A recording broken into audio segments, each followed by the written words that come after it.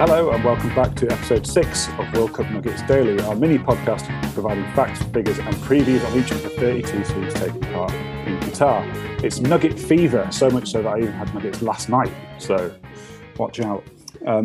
Joining me as ever is Adam Bushby. You all right, Ad? Yeah, I'm fine, thanks, mate. Good. And with us again is football writer and historian Richard Foster, author of the newly revised and updated World Cup Nuggets book. Hello, Richard. How are you?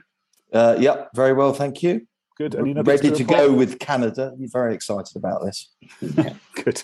So as well as our previews, we'll be running a competition over the duration of these podcasts. In each episode, Richard will pose a question about the team we're talking about.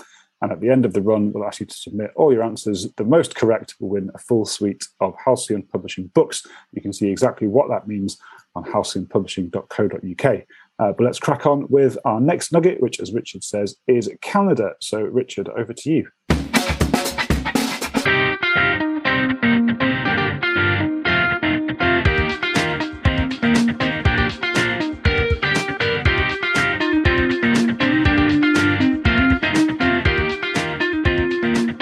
Well, having produced a little bit of dark lining for Brazilian fans, I'm now going to really upset all the Canadian fans. Don't know how many there are on this particular podcast. But the nugget is Canada are one of only 5 countries that have never scored a goal in a World Cup final. So they've been to a World Cup final.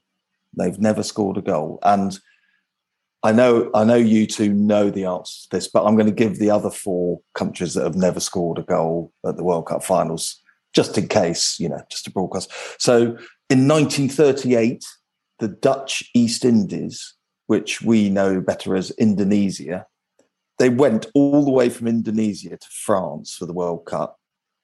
They got hammered 6-0 by Hungary, and then they went home again because there wasn't a group. It was it. I mean, can you imagine getting that whole lot in 1938, travelling probably quite difficult, all the way to France, get smashed 6-0, off you go.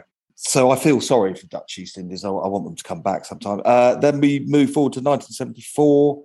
Zaire, who now better known as Democratic Republic of Congo, they played 3 matches actually, and they managed to score none and concede 14, including losing 9-0 to Yugoslavia.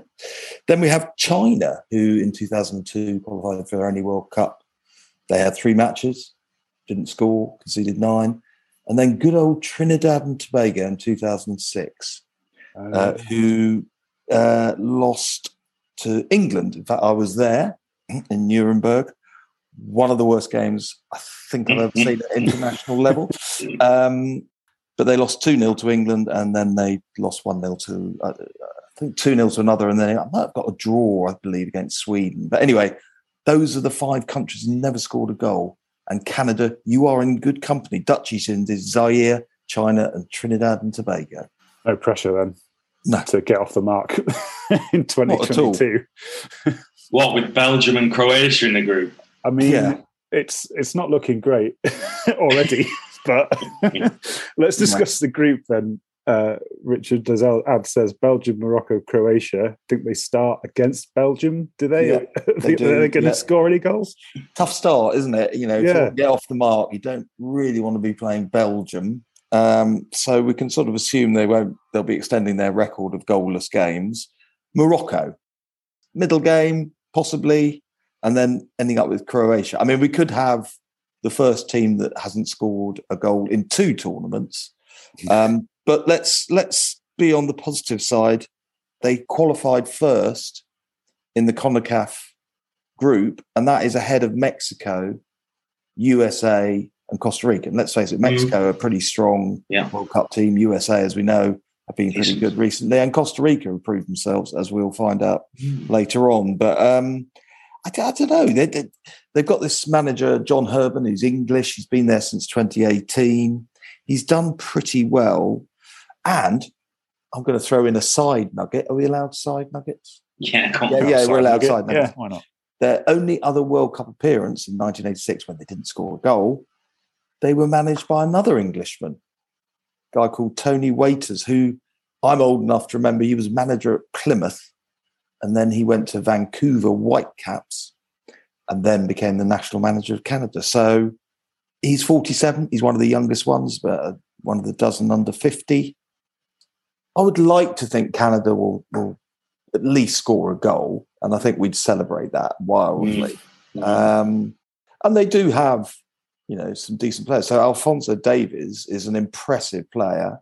Yeah. Played at Bayern now for a few years, and interestingly, connection with the chap who was their manager. He was at Vancouver Whitecaps, but originally born in Ghana.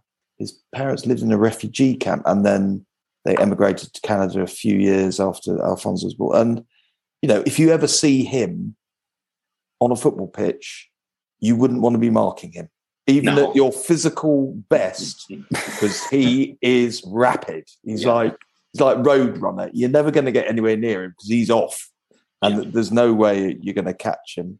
And they've also got Jonathan David, the Lille striker, who's been pretty consistent for Lille. He's scored quite a few goals for them. He scored 9 goals in qualifiers. So, and then, we've got Junior Hoylett, one of the great names in English football, who's currently... he's playing for Reading. Football, is he? He's playing for Reading. So, amongst all this lot, I think, I'm hoping they're actually going to score a goal, get on with it.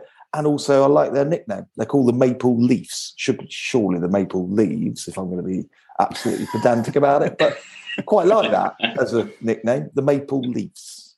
I've got a side nugget, which is my goodness. Talking about the Vancouver Whitecaps. Yes. A certain Peter Beardsley used to play for them. Indeed, yeah. Maybe we could come up with a Vancouver Whitecaps 11 over the podcast. You win a book. You win a book if you can do. Yeah. If you can match our 11, Vancouver Whitecaps 11. Exactly. It sounds like they'd have a better chance if Beardsley started on the opposite wing to Alphonso Davies, to be honest. Yeah, that is true. Their odds, it won't surprise anyone to hear, are not particularly good. But they're about 150 to 1, which I imagine probably informed in part by their qualifying. Yes. But we've had a couple on here already that have been 250, which is probably more where I'd realistically put them as potential winners. But I think without wanting to be too uncharitable, we're not expecting them to play more than 3 matches. I mean, they're not going to be troubling the wall charts beyond what's already printed. No, but they'll be hosting the next one, co-hosting the next one with the USA and Mexico. Are they doing that as well? Yeah, and I think in a way they're looking at this as preparation for 2026. So get them, battle hardened, score a goal, just get into the swing of it, get the monkey off your back, and then they'll be 5-1 favourites come 2026. Managed by Peter Beardsley. Yeah, I tell you what, a lovely safety net to have your own home World Cup to fall back on if you don't do very well in this. Absolutely. one. It is quite nice, isn't it? Yeah. Right, well then, Richard, that probably just leaves our Daily Nuggets question, part of our Nuggets quiz. So if you want to take that away for us. So this is what unique double did Canada manager John Herdman achieve when Canada qualified for the 2022 World Cup? So again, what unique double did John Herdman achieve when Canada qualified for the 2022 World Cup? Fantastic. Right. I think that wraps it up. That's right, yeah. We'll make a note of all these questions on the blog post on the website as previously intimated in earlier episodes. That'll go up in the very near future. For the meantime, thank you, Ad. Thank you, Richard. And we'll reconvene again tomorrow for another nugget. Okay. See you soon.